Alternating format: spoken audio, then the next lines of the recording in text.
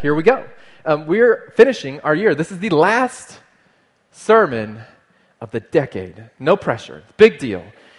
You're going to wake up in a few days and you're in a whole new decade. We'll have a whole new thing to do. But today, this Sunday, is the 52nd Sunday of the year. And traditionally, in a lot of churches, this is kind of this island of a sermon. Because it doesn't really fit with Christmas, because Christmas is over and we're all happy to put that to bed. And it doesn't really fit with the new year, because we're not quite there yet. And so this one ends up being one that just kind of sits by itself and you can do anything with.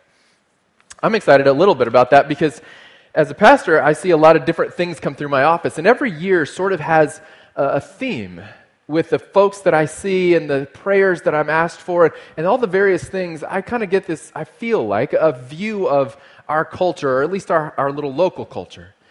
And the word, if I gave 2019 a word, the word would be overwhelm. Overwhelm. It's a term that when I first heard people say it that way, I was like, do you mean overwhelming? And the people keep saying overwhelm. I'm experiencing overwhelm. And it's this term that's kind of encroaching in our culture where we feel like there's just too much. Too much to keep up with, too much to do, too much to think, too much to hear, too much to feel. What do I do with the overwhelm of my life? And so what we're going to do today in our 1 week island that we get to do whatever we want, we are going to learn what does it mean to overcome overwhelm. And I want to define it by an actual doctor. And so Dr. Marla Diebler describes overwhelm this way. She says this is the feeling of being completely overcome in mind and emotion. Overwhelm might manifest as an intense emotion such as anxiety or anger or irritability. It's a maladaptive thought process. It's worry, it's doubt, it's helplessness. Behaviors such as crying, lashing out, experiencing panic attacks, often marked by sleeplessness or distractedness. Sound familiar? Some of us are really overwhelmed. Some of us go, I got a little of that. Overwhelm affects young and old, black and white, rich and poor. Everyone from time to time deals with it. And so it's not just being over busy. While we are overscheduled, that's a real thing. That can be part of it, but that's not what it's about. Because this is as much seen in retirement homes as in college dorms. It's that overwhelming feeling of it, the weight of the world sort of resting on our shoulders. Too many thoughts to keep in the brain, too many emotions to keep in our hearts, too many items on the to-do list. It's just too much. I'm overwhelmed. And so I'm asserting that 2019 was the year of too much. And as a pastor, I kind of fancy myself an ER doctor in a sense in the spiritual world. And so when people come in, I don't do a lot of things specifically really well. Like you don't want the ER doc to perform your heart surgery, but you do want them to check your heart and get you to the heart surgeon. And so I want to say that out loud to say some of you are in this room going, I got some acute symptoms of what you just said, or I'm feeling like acutely bothered by the overwhelm in my life. And I don't know that a 30-minute sermon is going to fix it. And I would say, if that's you, I got a whole list of mental health resources and providers we can refer you to. We can get you proper help. If this is not the solution to kind of unpacking some of these things for you, we want to be sensitive to say there's more help out there, and I can be the kind of conduit to how do we help you get there. So if you need that, simple as emailing me at kyle@bgcovenant.org. So just my name at bgcovenant.org. And if you just say, hey, I'm feeling the overwhelm and I need more help than I think a 30-minute sermon can help me with, we would love to help you. So I wanted to make sure I made that abundantly clear. Here's the deal. When we have thoughts and emotions and things to do, when we have too much to do and too much to live through, we become paralyzed. And then we go in one of two places. We either go on autopilot, where we just sort of zombie through the day, stare blankly, try not to think about too much, or we go turn into the anxiety monster where we attempt to, with all of the different things we're spinning, we attempt to control them as much as possible so as to control the overwhelm in us, which obviously is not going to help. That creates a destructive streak that anything that stands in our way of control, even people, begin to feel the brunt of that. You ever go to bed and say, gosh, that's not who I wanted to be today? Or you ever go to bed and you go, you know what, I'd be excited to go to sleep, but I got to wake up and do this all again. It's difficult to live in this world of overwhelm because no matter what we think as we go to bed, the next day holds the same spinning plates and the same full schedule. And it's not new. This is not a technology problem. This is not a 2019 problem. This is a humanity problem. So what we're going to do is look at some familiar words that Jesus spoke kind of around this idea. We're going to look closer at a couple of the phrases he uses. And I think in that, what we're going to see is this was very much a first century problem as well. And there's a first century wisdom that would, if we'd apply it to our day today, we'd apply it to our year in 2020, we might find ourselves at the cusp of something new and kind of beautiful. So we're going to be in Matthew chapter 6. Jesus says this, "Therefore I tell you," responding to these overwhelming feelings, these feelings of where does it come from? What do we do? Jesus, is there enough? Jesus says, "Therefore I tell you, don't worry about your life, what you eat or drink, about your body, what you will wear. Is not life more than food and the body more than clothes? Look at the birds of the air. They do not sow or reap or store away in barns, and yet your heavenly Father feeds them. Are you not much more valuable than they? Can any one of you, by worrying, add a single hour to your life? And why do you worry about clothes? See the flowers of the field, how they grow. They do not labor or spin. Yet I tell you that not even Solomon in all of his splendor was dressed like one of these. It is not how God clothes if that is how God clothes the grass of the field, which is here today and tomorrow is thrown in the fire, will he not much more clothe you, you of little faith?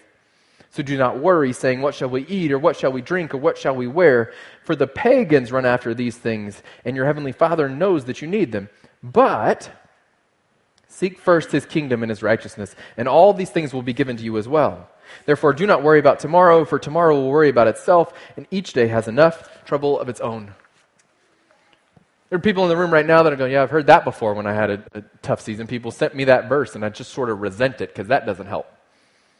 What we're attempting to do today is to look at these words and go, how does this help? What is it that we're missing when we say, don't worry about tomorrow, it's got enough worries of its own? What are the kind of principles we can pull out of that will actually help us make a difference in our lives? Or, for about half of you in the room, you're thinking, you know what, I don't know that this is the sermon for me. I don't know if my year was overwhelming, but man, I know some people who really need some solutions in their life.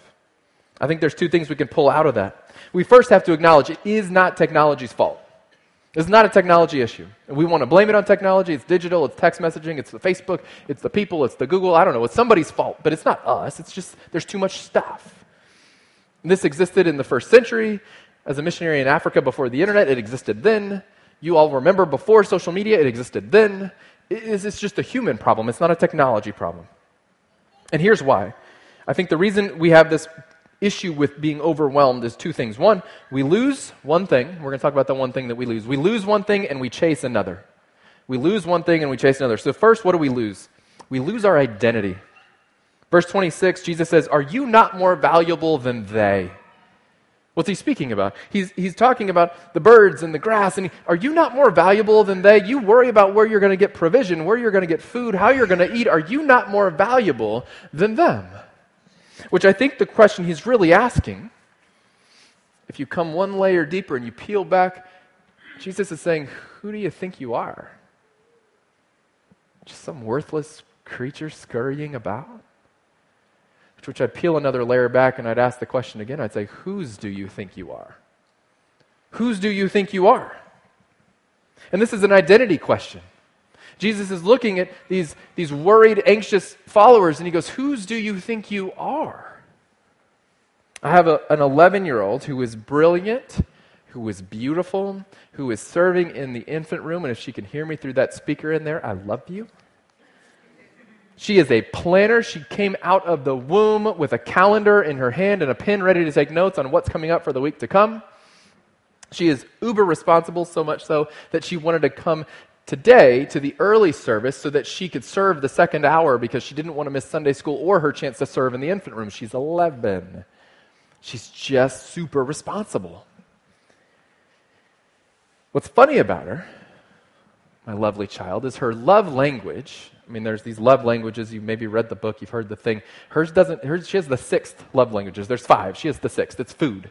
She loves food.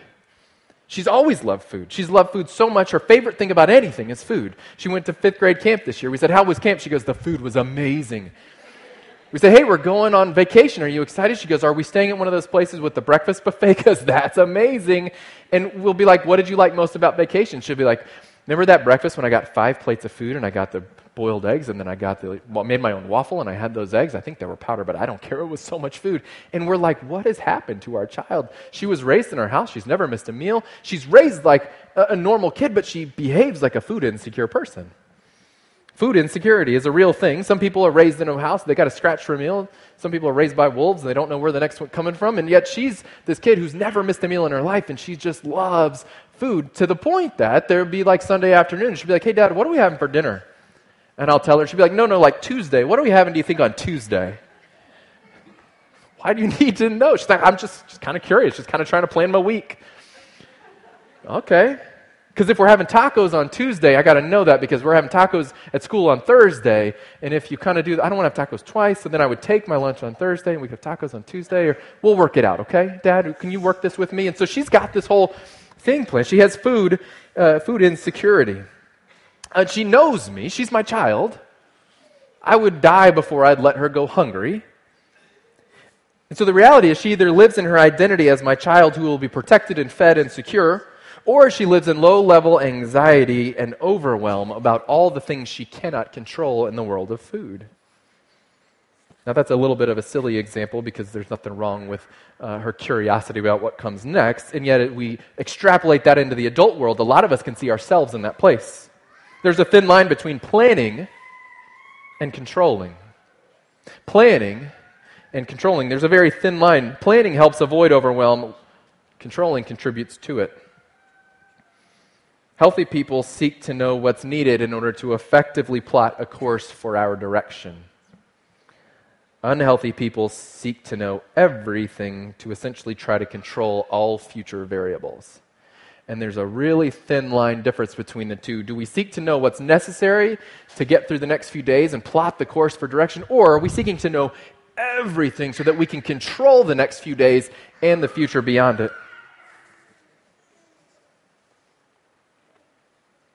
When we hear it that way, it should sound overwhelming. Can you control all future variables? Back to Jesus' question, who do you think you are? Slight intonation difference, but who do you think you are? Because you can control everything in your life and you cannot control the weather, what someone else does, their impact, this relationship, that problem, the stock market. You start thinking, I can control everything. And the second you try, the second is you find frustration because you cannot control everything. So who do you think you are? The reality is there's a reality of your identity. You're a child of God. So you have to ask the question, is there a plan for you as a child of God? Is there hope for you in your identity as a child of God? Because if you're the master of your own destiny, if you're solely responsible for your tomorrow, then you might be in trouble, and overwhelm would make total sense. Because you are in charge of controlling every variable that could possibly impact your life, and that's hard. But if you're a child of God, the same God who created the universe with a word, who breathes air into your lungs, who numbers your days and knows the number of hairs on your head, you might not have so much to worry about. And that sounds great, but how many of us have been in a place of high anxiety where we've sat down and go, you know what, it's going to be okay, because Lord, you know the number of hairs on my head, and so this big flaming fire, dumpster fire of my life right now, I'm just not even going to worry. Well, nobody says that, so you go, this is not really helpful advice at the moment. That's okay, we're in the diagnostic phase. Identity matters. Our identity matters. When you lay in bed at night, when your identity is secure and you're laying in bed at night drifting off to sleep, you will feel gratitude about where you've been and you'll be hopeful about where you are going. Is that true of you? When your identity is insecure, you lay in bed and you feel testy and nervous, and the gratitude behind you and the joy before you becomes invisible due to the anxiety of what awaits you tomorrow. Does that sound like you? On one level or another, we're all chasing status and wealth and intimacy. That's a Fifth Sunday word, intimacy. You read into that what you want. Status, wealth, and intimacy, all as proxies for more control in the world. When we chase status and wealth and intimacy, that is our attempt to control things around us. Relationships, finances, that's our attempt to control. And here's the shame. When we chase control, it always leads to more anxiety. Anytime you chase control in an area of your life, it always leads to more anxiety. Why? Because we cannot control everything. And so, you know what frustration comes from? Frustration is simply unmet expectations. When you chase control, you're expecting to kind of grab control, otherwise you wouldn't chase it. And there's nothing more frustrating than chasing something you can never have. And so actually grow our anxiety as we chase control, and anxiety is the thief of joy. Anxiety is a thief of joy. It crowds out today's blessings with tomorrow's insecurity. When you lay in bed at night thinking about anxious thoughts about tomorrow, you cannot experience the blessing and joy of today. It's a thief, but it's a thief we allow in the door. So first thing we do, we lose our identity. I said first we lose something, then we chase something. So we lose our identity, and the second thing is we begin to chase our own kingdom. And so we're in response to all this worry and grief and anxiety. Verse 33, Jesus says, "But seek first the kingdom of God." Jesus was a Hebrew speaker. The word "but" in Hebrew is a big word. It's a little word. It's a little line, but it's a big word. It's a hard turn. It's a hard juxtaposition. So much so that if you said something to start a sentence and you put the "but" in it in Hebrew, it means whatever I said is probably not true. This is the truth. You know, you're a really great person, but, meaning none of that counts, here's the truth. And Jesus uses this word. He says, "but," and the New Testament is written in Greek. He spoke it in Hebrew. He says, "But, seek first the kingdom of God." In response to what? He says, pagans do those other things. Pagans they seek status. The pagans worry about their wealth. Pagans worry about what they're going to eat. Pagans worry about all this stuff. But that's the lie you can live, but the truth is you are to seek the kingdom of God. As opposed to being like the pagans who seek their own kingdom that they can manage and control. And that really builds on identity, doesn't it? If you're here to seek the kingdom of God and not the kingdom you can manage and control, then there's an identity shift that has to happen, because when we seek to control our own world, we're setting ourselves up as the king of our own world. But the second we identify as sons of the king, as daughters of the king, then we have to look at something else. Culture says, build your own destiny. Culture places you in the role of hero and savior. You been to the movies lately? My family had the pleasure, we were given a movie, Overcomer. It's one of these Christian films. There was a time a few years ago when you said Christian film and everybody would wince and go, oof, low production value, that's kind of cheesy, I don't know if I want to watch that, but they've gotten better. And I would actually say the beauty of a Christian film, when you watch it, it's so jarring because the hero of the story is God. The hero of the story is God in the Christian film, which is super weird when you're used to watching normal movies because there's always a hero. And in a Christian film, God is the hero. The challenge of this is when we then go to the movie theater, I don't know, the force is with you maybe this season. A few people have seen a show. Who's the hero? It's a Skywalker, or it's a Jedi, or there's always a hero.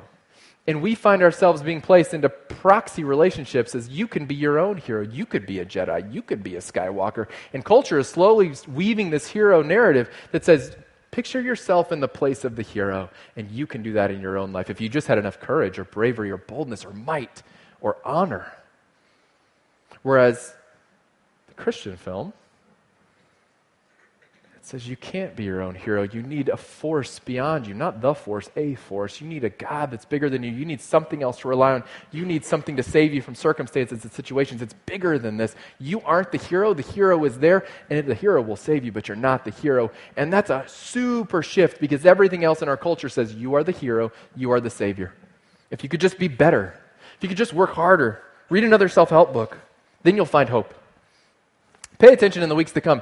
You're going to see resolutions. You're going to see them on television. You're going to see Facebook posts. You're going to see advertisements. Join a gym. Do your thing. All the resolutions you see, I would challenge you to find one that isn't about taking more control. Think about them. Diet, exercise, religion, habits. All the different things you're going to be invited into, invited to take on, they're all about finding greater control in your life, getting your weight under control. Begin to manage your money better. Is it a bad thing to get your weight under control? No. Is it a bad thing to manage your money? No. Be a good steward. That's not the point. The point is, even the things we resolve to do as we seek to be better are all about taking control on. Not about releasing it to a greater force, but about becoming the force that can maybe fix our own selves. The problem is these are control mechanisms which will add greater overwhelm, create more anxiety.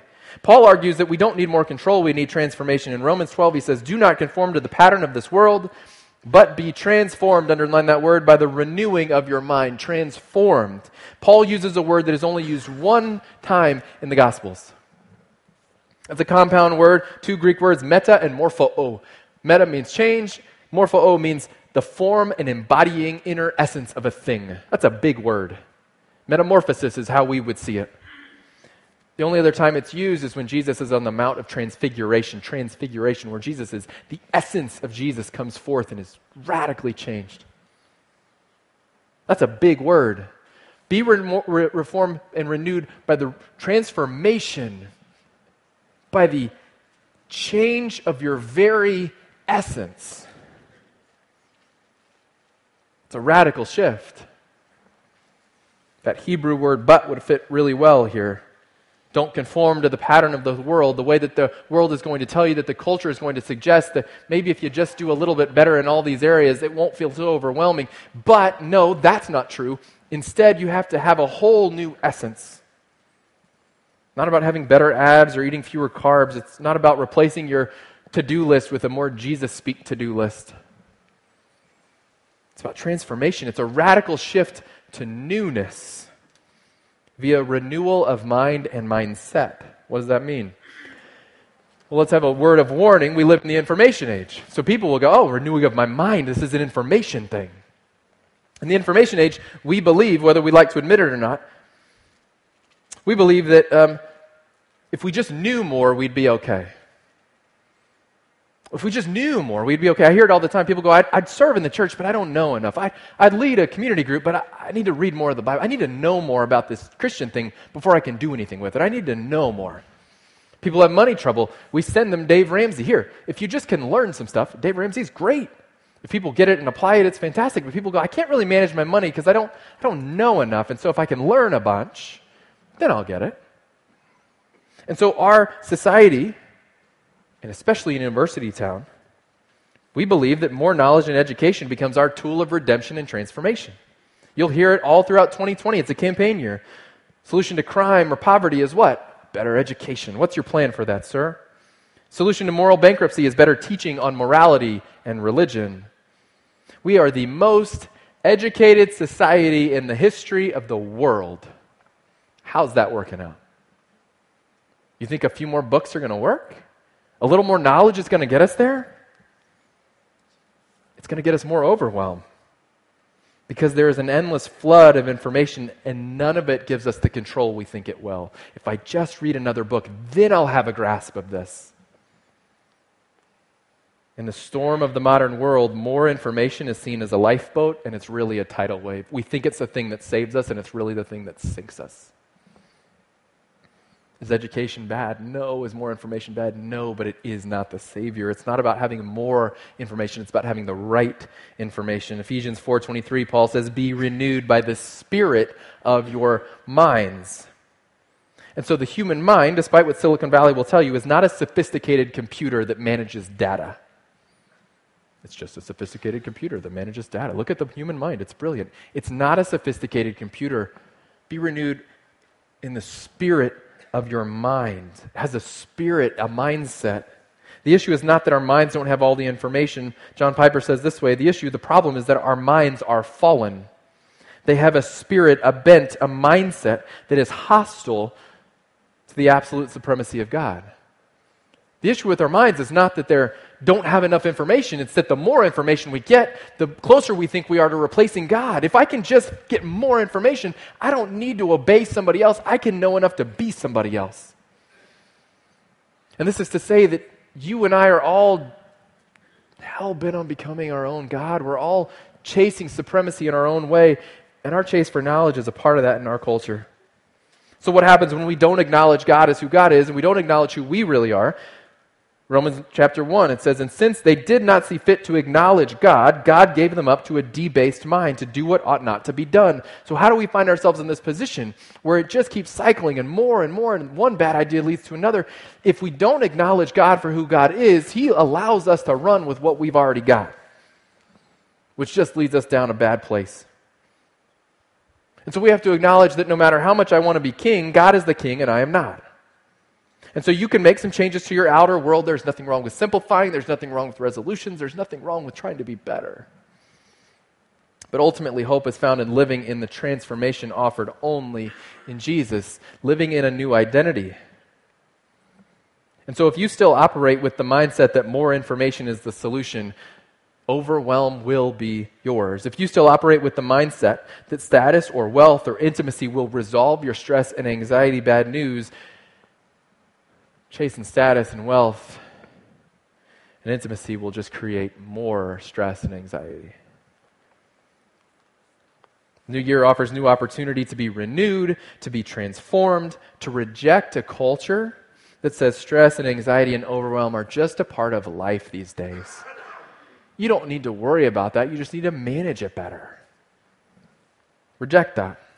Because Scripture's plain and it's clear that a human problem that hasn't changed in thousands of years still exists, and the solution is the same today as it was then. I'm going to give you a simple 3-step application. They're easy to remember. Step 1. Wake up every morning and start, before your feet hit the ground, state your identity out loud. I am a child of a good God who has a good plan for me.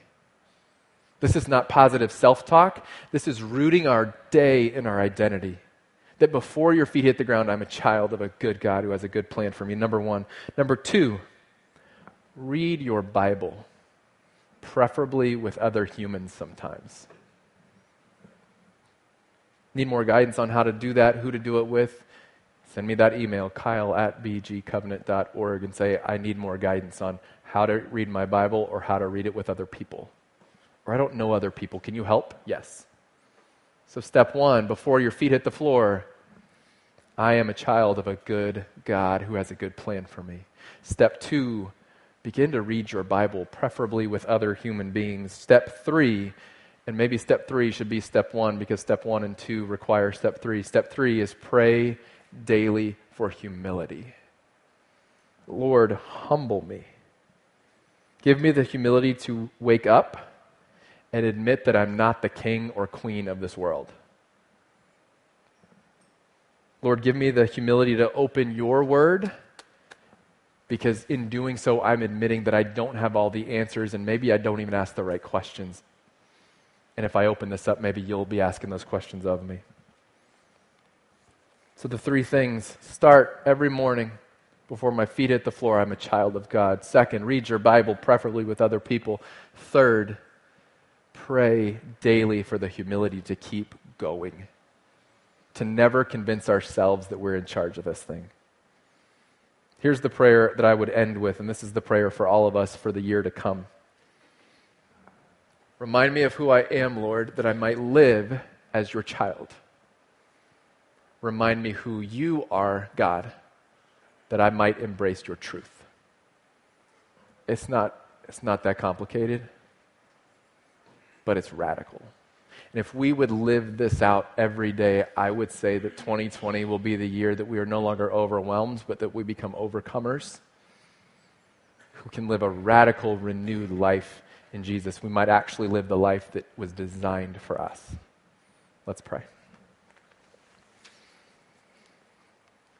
Lord, we would beg you to make this true in us. So many of us in this room struggle with this feeling from time to time. It's in seasons, it's in spurts, that we are overwhelmed by this life. That there is too much of everything going on. There is too much of everything that we are chasing. Father, we would admit that usually when there is too much, that means there's not enough of you. Lord, our prayer is as simple as it was on the screen. Remind us, Lord, of who we are, your children, that we might live that way as your children, faithful and obedient and dependent on you. And then remind us, Lord, who you are. Remind us that you are God and that we are not, and that you will define our lives and our truth, that we can come to you to set our paths straight, to be the hero of the story, to be the Savior of the world, that it is not upon us, but God, you have already shown yourself faithful there. Heavenly Father,